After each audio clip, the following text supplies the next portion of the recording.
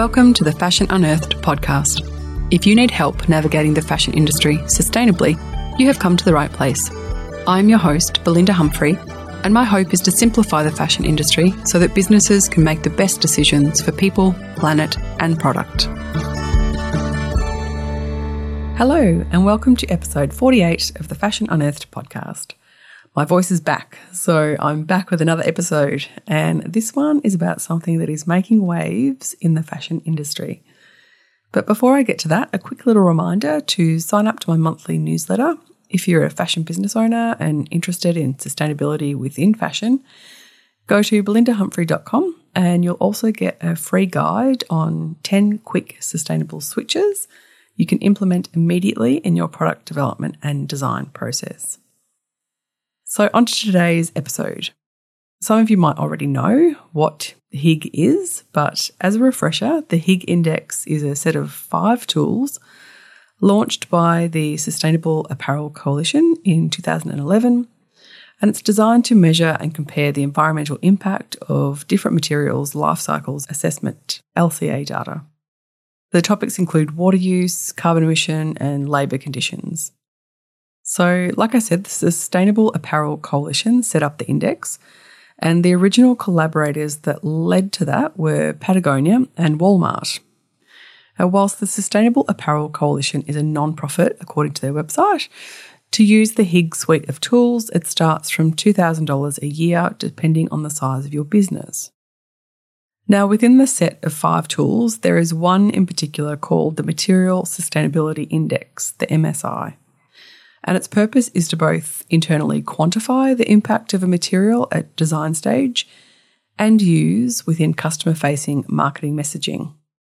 And it's this module in particular that has caused a stir, firstly within the industry, farmers in particular, and now with the Norwegian Consumer Protection Authority, which I'll get to a little bit later.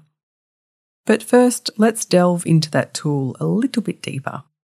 It reportedly just looks at the production of materials cradle to gate, so to speak. Nothing after the product entering the store is measured, which is confusing in itself because you would think a life cycle assessment would include everything from raw materials to when it reaches the end of life.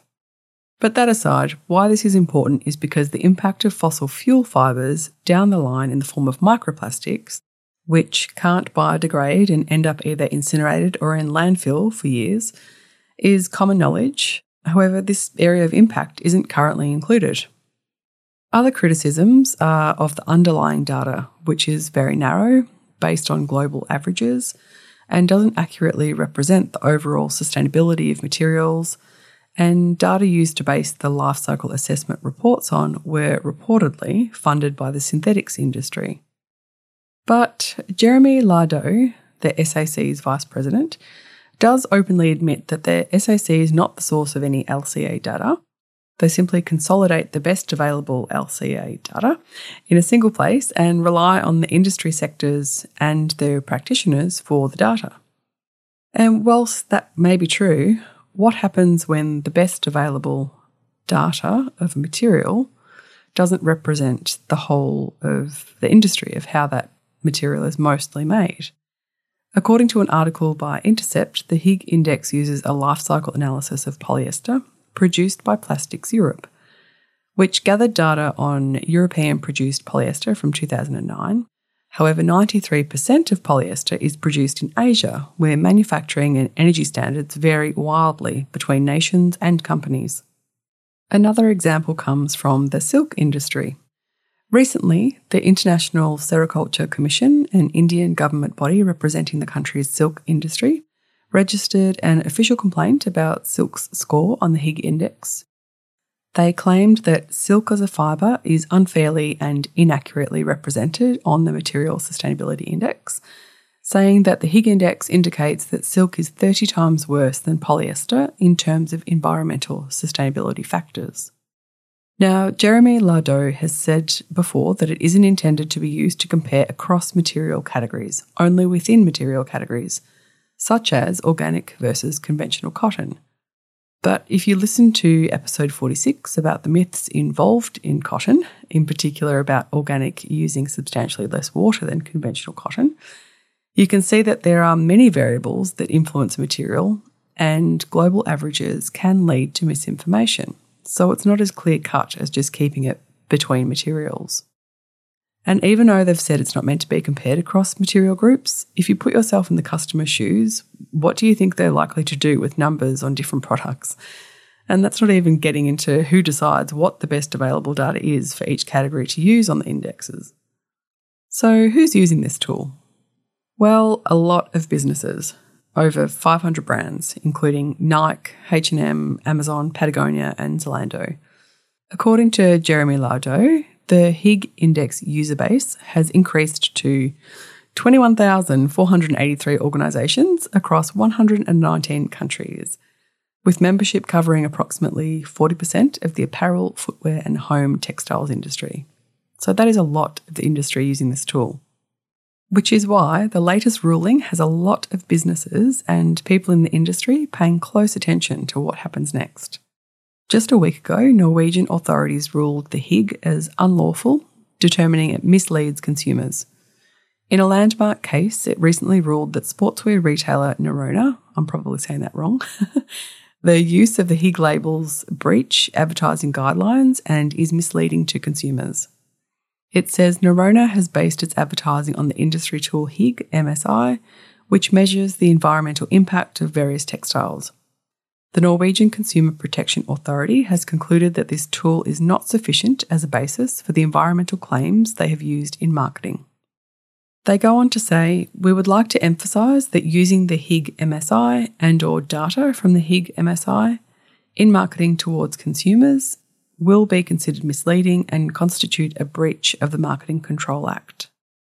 They even went as far to advise the Sustainable Apparel Coalition it could face economic sanctions in Norway if similar HIGG-related breaches of its Marketing Control Act, as in the Norrøna case, are found after the 1st of September 2022, and remind them of their close collaboration with other countries' consumer authorities within the EU. What a bombshell! Now, the HIGG CEO, Amina Razvi, did respond to a New York Times article in particular that was reporting the finding, with a statement on their website saying, amongst other things, that there is no favouritism of synthetic over natural fibres. And again, it wasn't designed to compare the two different materials, and communication guidelines specifically prohibit doing that. And the aim of the HIGG is to highlight hotspots of areas of improvement rather than a generalised measure of the sustainability of a material. Ms. Razvi also said that suggesting the LCA tool should not be used at all risks paralysing the industry and hindering process at a time when action must be accelerated. Ugh. Now, as always, I will put the links to the articles in the show notes on the website in the podcast section so you can read them for yourself. But you can see there is a bit of argy-bargy going on, and I am also interested to see how this unfolds. In summary, I think in concept, the fashion industry does want a unified way to be able to measure and share their environmental impact. But I think the main issues that critics have with the system are valid, that for a tool that promises transparency to brands, they should be transparent with their underlying methodology and way of selecting data. Another criticism is that it's being developed within the industry rather than a third party unconnected to any sector. It's easy to think that there could be conscious or unconscious biases at play when choosing what data or study to include. And finally, that this and other systems are pay-to-play, so to speak, that it isn't freely available to businesses. Obviously, there are costs involved to set up something like this, but perhaps there is another way to fund it that's more impartial and allows businesses of all sizes access. So what did you think of all that? Have you heard of the HIGG index before? I'd love to know what you thought of it. You can email me at info@belindahumphrey.com or direct message or DM me on Instagram @BelindaHumphrey. And again, a reminder, you can sign up to my monthly newsletter by heading to my website, belindahumphrey.com. And like always, you'll find the show notes and any links on the website in the podcast section. Thanks so much for listening. See you next time. Thanks for listening to the Fashion Unearthed podcast. If you want to get in touch, head over to belindahumphrey.com or you can find me on Instagram @BelindaHumphrey.